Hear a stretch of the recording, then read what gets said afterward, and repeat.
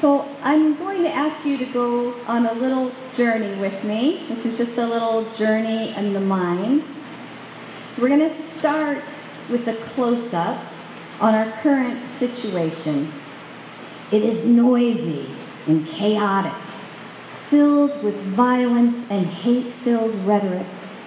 It is exciting, fast-paced, and vibrant, but it can also be pretty frightening.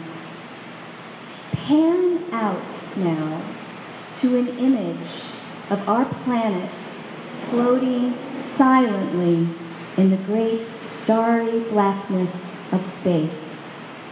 Just a dot in the vast universe. And now, cue the voiceover from the late great astronomer Carl Sagan.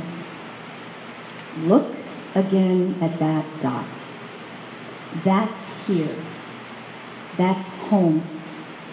That's us. On it, everyone you love, everyone you ever heard of, everyone you know, every human being who ever was, lived out their lives. Every saint and sinner in the history of our species lived there, on a mote of dust suspended in a sunbeam. So now, as we start to pan back in, let me draw your attention down to one tiny spot on the globe, down at the very tip of South America, as we hear one solitary voice.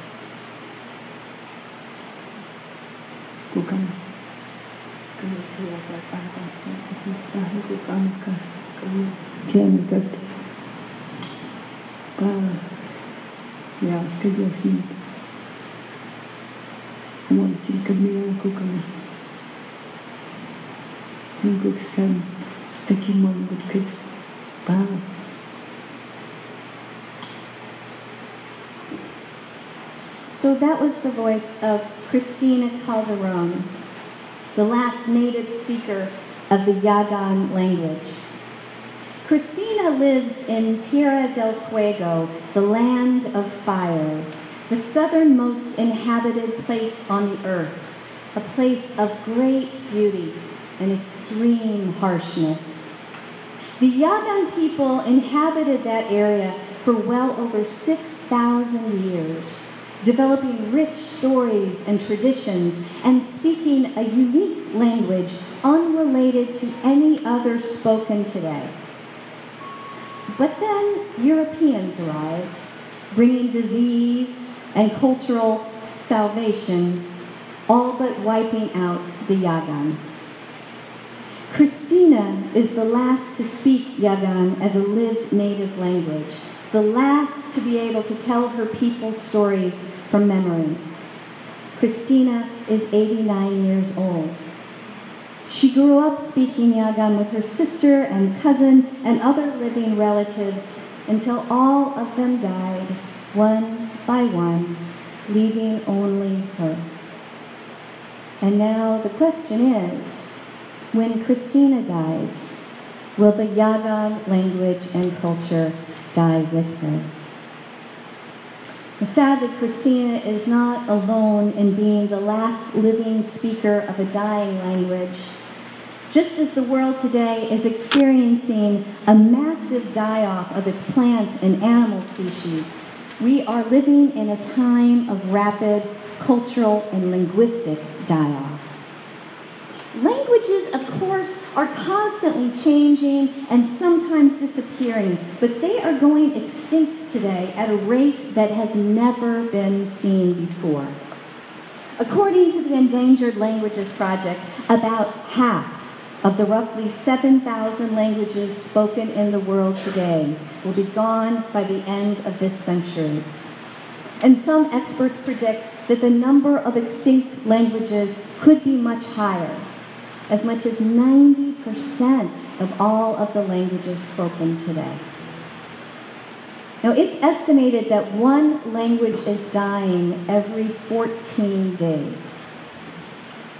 With the loss of any language, we also lose a culture, And disappearing along with that culture and language is the memory of a unique, direct experience of transcending mystery and wonder.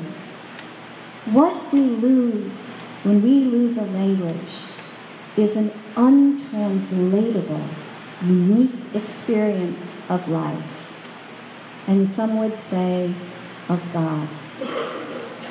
One way to understand this loss is by becoming familiar with a few words from different languages that are not directly translatable into any other language. In Spanish, for example, we have the word sobremesa, which is used to describe the time spent sitting around the table talking after a meal. Portuguese gives us saudade, which is the feeling of longing for something or someone lost forever. In Namibia, speakers of Rukwangali can sum up the act of walking on tiptoes across warm sand in just one word, hanyauku.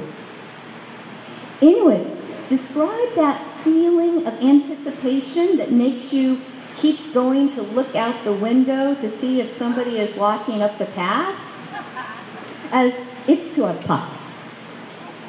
And Swedes have a lovely word, muangata, which describes the moon reflected in the water so that it looks like a road.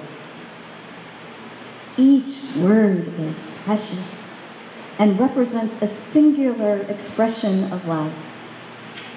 How much is the total spirit of humanity reduced when we lose a word like mamilapiñatapai, a word that Cristina Calderon would know, a Yagan word, which means, I love this word, a look that is shared by two people, with each wishing that the other will start something that both desire, but neither wants to be the one to start.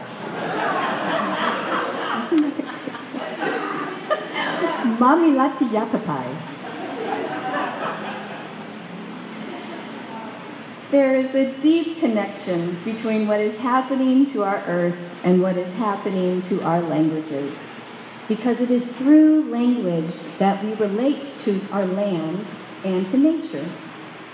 Now, you've probably heard that Eskimos have 50 words for snow, but did you know that the Inupiaq dialect has 70 words for ice? The Sami people have 1,000 words for reindeer, and Hawaiian has 200 words for rain and 600 words for wind. I still remember that joyful discovery that I felt when, as a student of Russian, I learned the term gribnoy dosht, or mushroom rain, which is a very special kind of rain. It's a sweet, fresh rain, especially in the fall, when there is rain and sunshine at the same time. The kind of rain that makes mushrooms grow in the forest. We need these words that name nature in all of its magnificent variety, because when we can name a thing, we pay attention to it. And we can't expect just one language to be able to name all the beautiful diversity of this planet.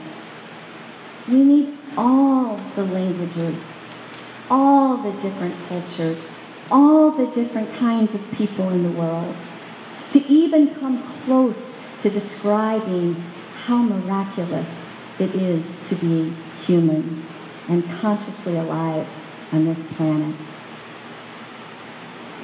Now, about 9 years ago, a new edition of the Oxford Junior Dictionary was released that reflected changes in word use in English, and as a dictionary for children, it included only those words that are considered basic vocabulary.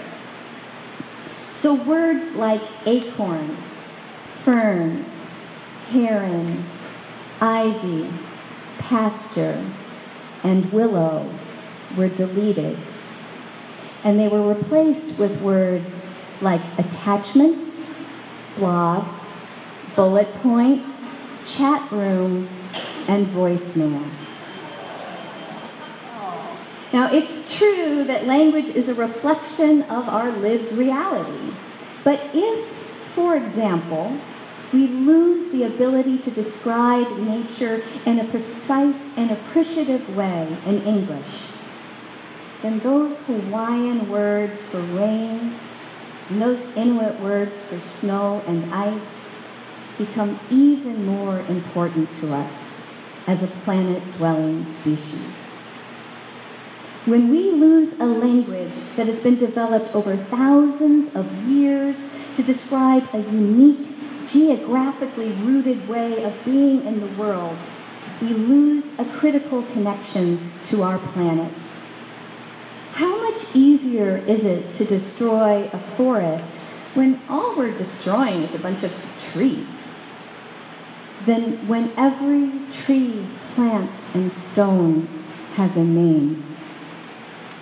How much harder is it to treat the planet with contempt when you have words like the Japanese word komoraibi, which describes sunshine filtered through the leaves and the play of light and leaves on the ground? Several years ago, I had the opportunity to travel to the Peruvian Amazon, and out the plane window, I watched what looked like hands of fire moving across the lush greenness as rainforest was burned away to make way for cattle grazing and palm oil production. And I wondered, what amazing species, what plant that could hold the cure to cancer is being wiped out right now, even as I watch. And as the hand of fire that is globalization moves across our world, what concepts, what insights, what poetry are we losing forever? But preserving linguistic and cultural diversity isn't just a matter of recognizing transcendence and beautiful complexity. It's also a matter of justice. Before the arrival of Europeans, there were as many as 300 distinct languages spoken in North America. Now, most of these languages have gone extinct, or they're spoken by only a handful of elders who will die within the next few years. As with climate change, this mass extinction hasn't just happened through some kind of natural process. Whole generations of indigenous peoples literally had their languages beaten out of them. In the United States, Native American children were publicly humiliated and severely punished if they were caught speaking their mother tongues. So of course, it was just a matter of time before they learned to forget them. Without a language, indigenous peoples have no recourse to their own historical documents regarding their rights to land, water, and other resources. They also lose their connection to their culture and religion. Among many indigenous peoples, religious ceremonies depend upon using specific words. So for them, there is no such thing as worshiping in translation. When you kill the language, then, you kill people's connection to the universe and to their gods. And if you can't speak to your God, how do you speak to your ancestors? How do you know who you are as a people? Natalie Diaz, a Mojave-American poet, has been working to revitalize the nearly dead Mojave language by recording and learning it from the 3 surviving elders who still speak that language. She describes the feeling of losing the language of one's people in this way. I lost my mother's hour. I lost my mother's sun. I lost my mother's light. I lost my mother's day. I lost my mother's time. So, some of you know that before I went back to seminary and became an intern here, I worked for over 20 years in the field of international education, and a big part of that work was promoting the preservation of languages and cultures. So this is a topic that is really dear to my heart. And so I don't want to leave on a completely pessimistic, sad note, but I want to ask, what can we do about this? Well, we can begin by taking some hope in the examples of languages like Cornish, Maori, Wampanoag, Hawaiian, and spoken Hebrew, languages that were dead or nearly dead, but have been brought back to life. We can honor and support all those individuals and groups that are working against time to save languages from extinction, like the young man Yantan Gomez, who is learning Yagan from Cristina Calderon, so that her language and culture will not die with her. Now, obviously, we can't all be fully proficient multilinguals, and we can't expect to learn all of the world's languages in order to keep them from going extinct. As with most things, though, we begin with understanding and with making an effort. We can educate ourselves about the extent of the problem and learn to identify the factors that are leading to accelerated language death in our times. One just very small thing might be, instead of watching another Hollywood-produced English language movie or TV show, to make the extra effort to watch something in another language, even if that means having to struggle with subtitles. We might learn just a few words of welcome and kindness that we can say to our neighbors who speak another language.